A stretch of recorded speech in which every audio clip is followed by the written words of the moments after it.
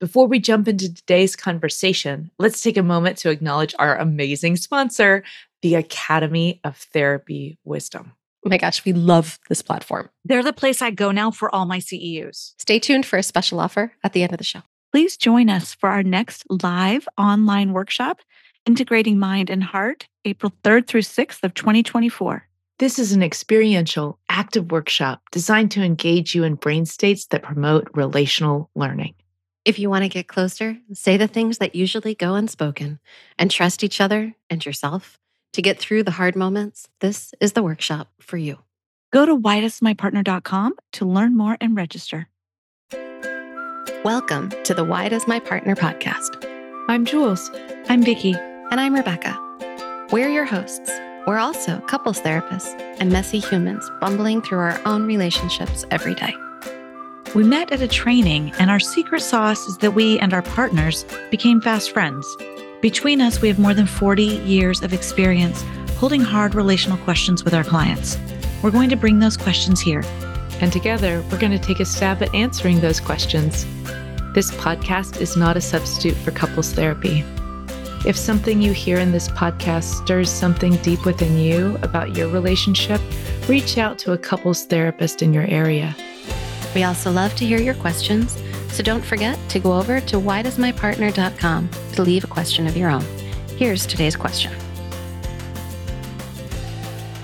So today's question comes from a listener who wrote in and asked us if we would consider talking about the dynamics between interracial couples and the conflicts that arise from their cultural differences.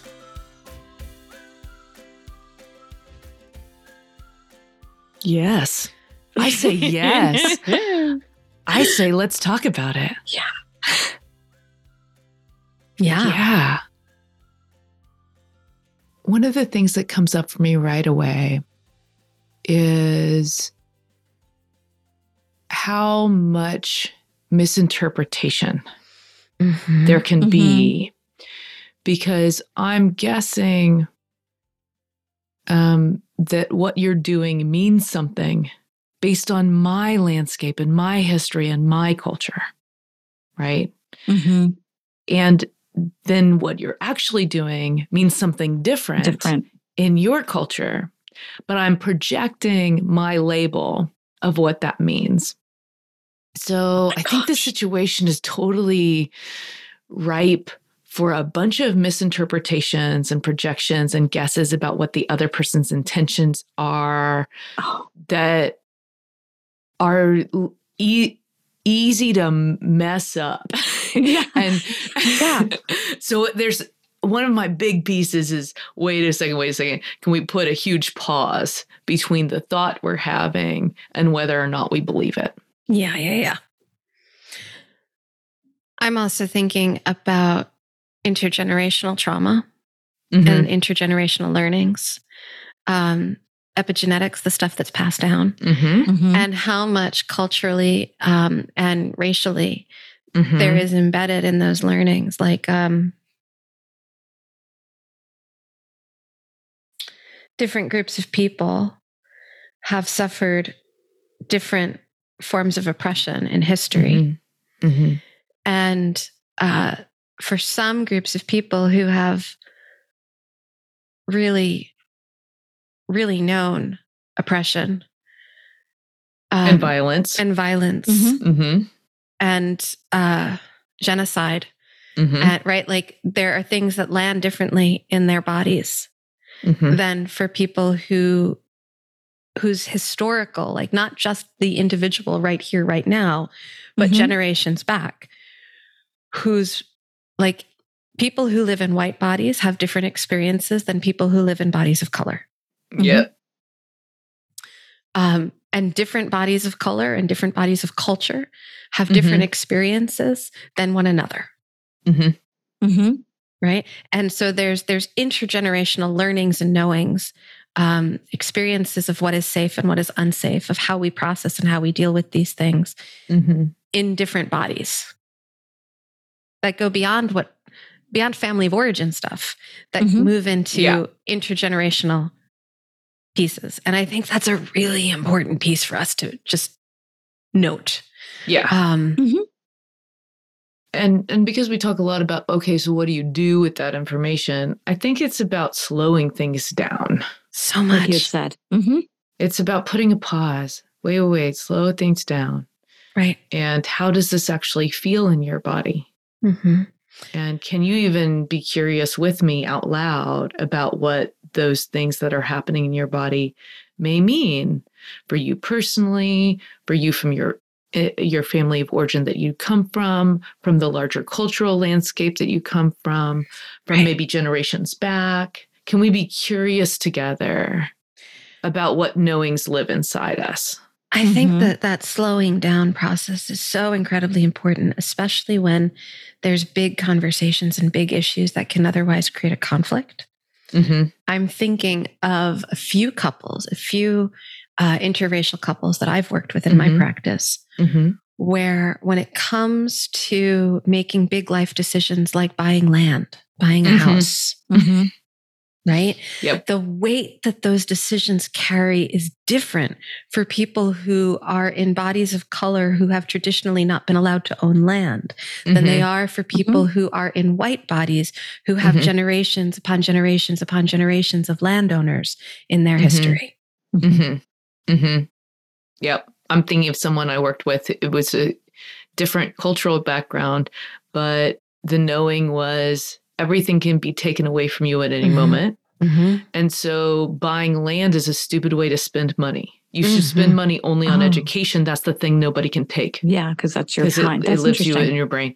So I'm just thinking, because there was so much genocide culturally in this person's history, that buying land was a really scary. It was scary and in the family of origin thought of as a dumb way to spend money. And I worked with a mixed race couple where it was the opposite, where the person of color was the one who buying land really meant something. Like, nobody in my family has ever been able to buy land before. And for the white partner in the relationship, it was, I feel guilty buying land because I feel, right? Like, and so there were different, there issues. There were different pieces. And still, the work for them was to slow down, to listen to themselves and to listen to one another. There wasn't a right or a wrong, but it was, let's slow down to navigate this. Yeah. I also want to point out that sometimes there are much more superficial, flippant issues that come up. Like when one culture is about pushing food on people, not like obesity, but like in the Arab culture, like you're supposed to ask like 5,000 times until the guest finally says, yes, I'll eat it. Right. So if I was at your house and then I said no to your tea, then you would both be like, but you have to have the tea and the cookies and the amazing. I so want to say yes to that, but you guys also know that we're very Americanized. I know. So I know. No, but in theory, yes. Yes. Like that. Yes, in theory, but we're too Americanized for that. But so there are all these absolutely deep generational cultural issues. Yes. So I don't want to, I'm not minimizing, but there's also families that have these much more, I don't like the word superficial. That's not it. No, it's hospitality though, right? Yeah, thank you. Yes. And so, and it's still about pause and slow down and breathe. And Jules, you had alluded at the beginning, I just want to name it. It's one of my favorite skills, the story in my head. And so it's about having a conversation of like, I do call it the story in my head. I say that term a lot in my marriage, not even about us, but like such and such just happened. This is the story in my head. Another way to say that is what I'm guessing that means is. Yes. Another way to say that is what I'm making up is. Another way to say that is what I'm thinking and trying not to believe is. Another way to say it is what I'm imagining is. Yes. Well, clearly, there's a lot of different ways. There's a lot of ways so you can find your way. Yeah. And so there's a lot of ways to bring these stories in. And what I have been bringing into my work more and more lately is something that I've taken and learned from Resmaa Menakem. Mm-hmm. And in terms of the slowing down, in terms of the finding that pause, what I've been teaching my people is that when they need that pause, to practice what Resmaa calls Vimbasi, which in the somatic experiencing world, we have other words for. In interpersonal neurobiology, there's other words, right? Like there's other different mnemonic ways of remembering this. But I love Vimbasi because it really, it hits on more of the cultural aspects of some of this. So Vimbasi stands for, the V is for vibes and vibration. Like checking in and being able to track the vibes and vibration that you're picking up in your body. I stands for images and thoughts.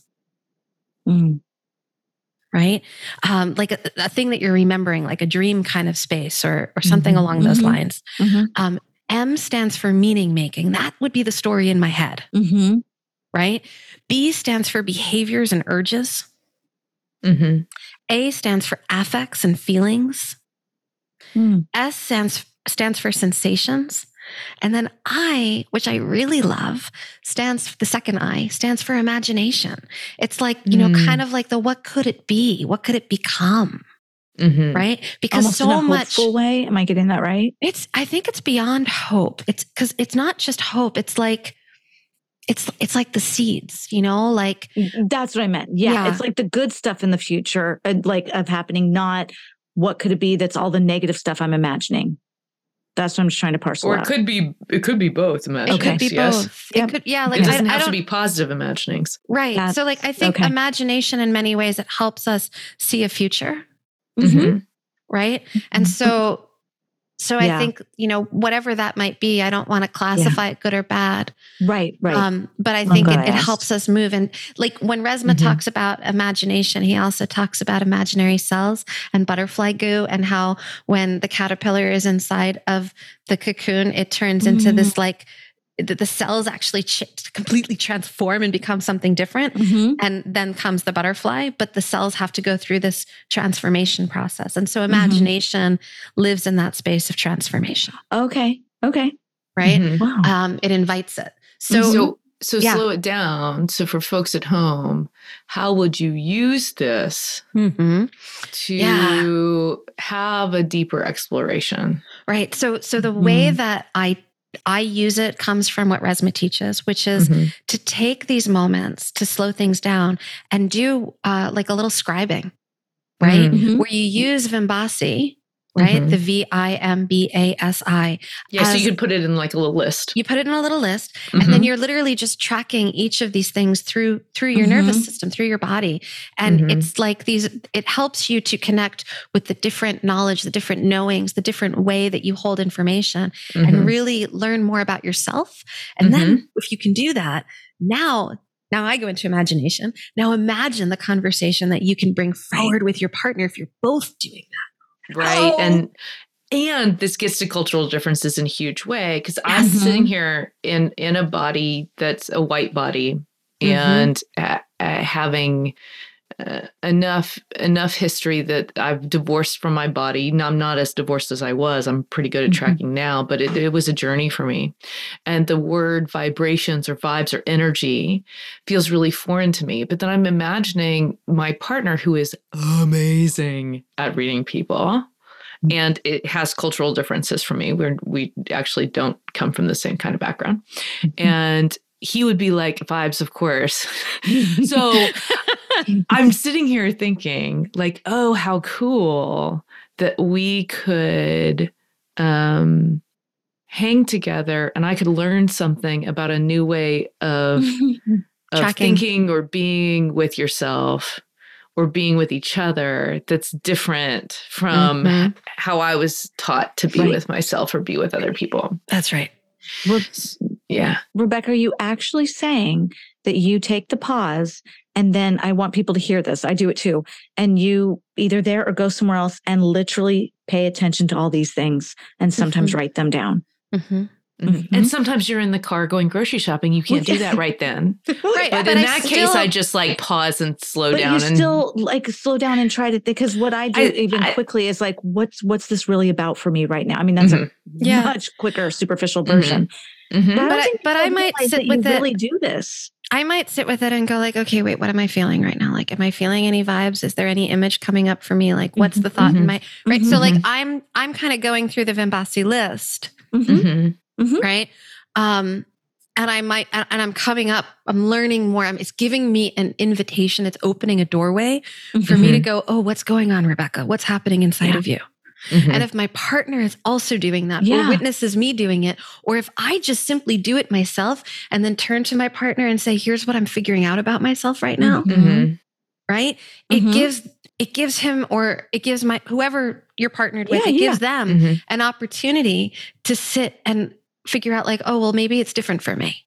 Right. Because so much, I think of what interracial mixed couples are working through are differences. How do we navigate our differences? We have different ways. We have different learnings. We have different knowings in our body. Different things feel safe to us or unsafe to us.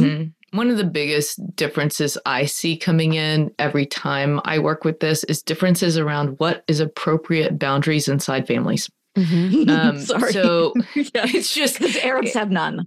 Right. So sorry to Arabs out there who do. I don't mean to be that judgmental coming from the Arab family, but like there's right. So there's blended. and I'm only going to speak as an American mutt. There tends to be a lot of thought about boundaries and respecting boundaries and not sharing as much or not getting in each other's space. There's a lot of talk about enmeshment, stuff like that. So I just think that when we're talking about that, and if you're a couple who struggles with boundary differences for whatever reason, whether it's cultural or what, it doesn't matter. Or just familial. Or just familial, or what do you like when it comes to boundaries? I would say slow down. Again, this is the Slow Down Podcast, everybody. So what we can do is slow down and talk about, okay, so if I did things totally your way, what dream would be met for you? And if you did things totally my way, what dream would be met for me? Then we can get away from talking about who's respecting or not respecting whose boundaries. We have two different definitions of what boundaries even mean because we have these cultural differences around it. Now let's drop away from that and talk about what needs get met when we're approaching each other in certain ways, what dreams get met when we're approaching each other in certain ways, so that we can creatively come up with a different way of talking about this rather than somebody accusing someone else of not respecting boundaries or which boundaries are we supposed to be respectful of? The one who has more porous ones or the one who has more rigid ones? Yeah. There's something really niggling at me that I need to talk about. Yeah, do it. Our culture is really, really, really freaking centered on whiteness. Yeah. We don't even see it. We're swimming in it. And we live inside of a system where we are just, there's systems of oppression that favor people who are not melanated, that favor people who are often male, who are cisgendered, who are heterosexual, who are Christian, who are English speaking, who are born in the US, right? And I think we have to name that, because inside of relationships, how do we navigate and know like what's what, especially when we're talking about boundaries, if we're not also looking at the water that we're swimming in? Yeah. And who knows what, I'm thinking about different people who could be listening to this, people who are both in bodies of color and who are not from the same cultural background, and somebody who's white, who's married to someone who isn't like that. Different things land in different bodies differently. And what I would suggest is there's not a right or wrong way to do boundaries. Yeah. There's not a right or wrong. Porous isn't bad and rigid good. Rigid isn't bad and porous good. No. Wait a second. I just love it when you say that. That's why I'm sitting here smiling, because right. I love that you see the nuance of that. I've heard you say in different trainings or whatever, that like sometimes when I'm on the couch with my kiddo, I'm going to be porous and it's wonderful. And then when I'm who knows, XYZ at a restaurant and an airplane or something, I need Bridget, and that's okay for that time. Yeah. And so I'm trapped on an airplane next to a guy who's saying a lot of stuff that is really hard. Take a Dramamine and go to sleep. That's what I do. I have to. By the way, I don't take it for that reason. I have to. But let me hold you there, because now if you were in a body of culture, it might not be safe for you to take a Dramamine and go to sleep. While you're traveling. You might have to think about safety in a whole different way. Absolutely. And so if you have a white partner who's then saying, oh, just take a Dramamine and go to sleep, that's dismissing something that's really big inside of your nervous system. Right.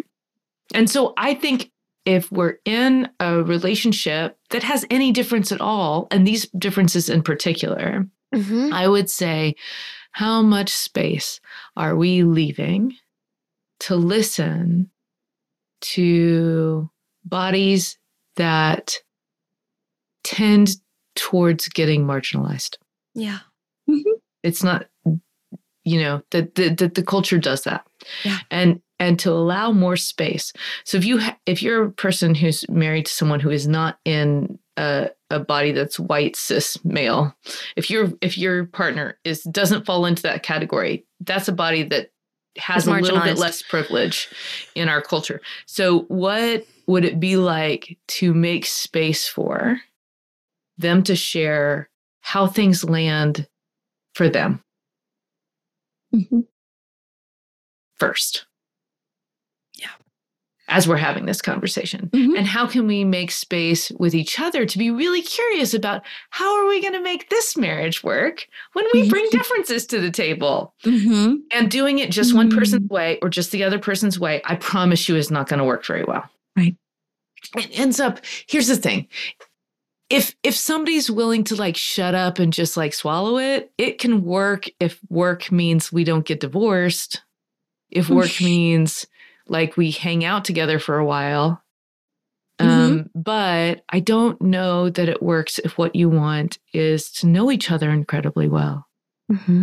So I'm wondering, like, part of this question is a U-turn. How well do I want to understand my partner? And is there any risk in that for me? Is there fear in that for me? If so, let's start there. You know what I want to hear, but I'm feeling a little freaked out about when I hear the differences between us, what that's going to mean for me. Because we jump. Here's the thing. Here's your trick. When you're listening, do not jump to what this is going to mean to you 5 minutes from now, 5 years from now, 20 years from now. When you're listening, listen to understand the other person. Yeah.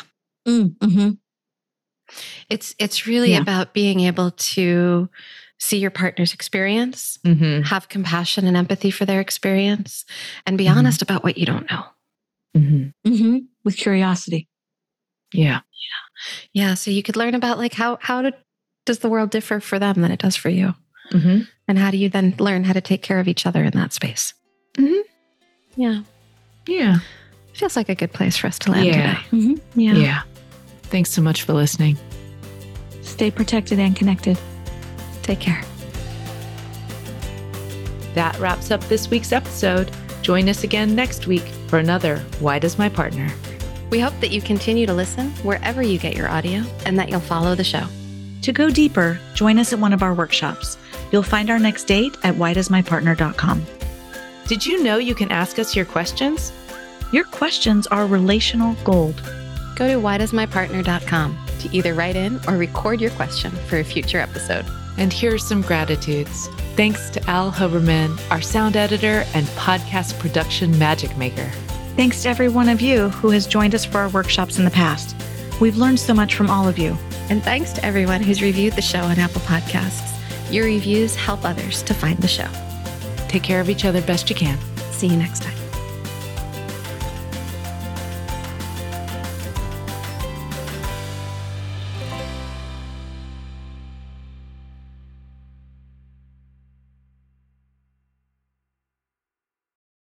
We want to tell you more about our sponsor, Therapy Wisdom.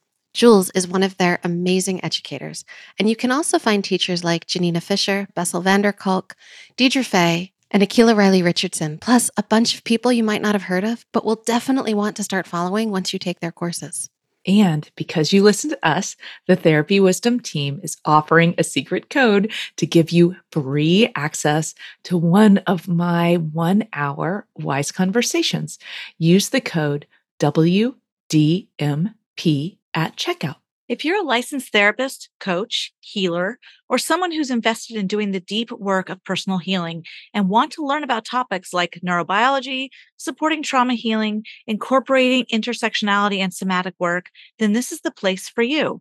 Discover some of the most heart-led and quality courses available in a community of people who are invested in spiritual growth, equity, inclusion, and developing expert-level clinical skill. Visit therapywisdom.com or click the link in the show notes and use the WDMP discount code. Thanks, Therapy Wisdom. We love you.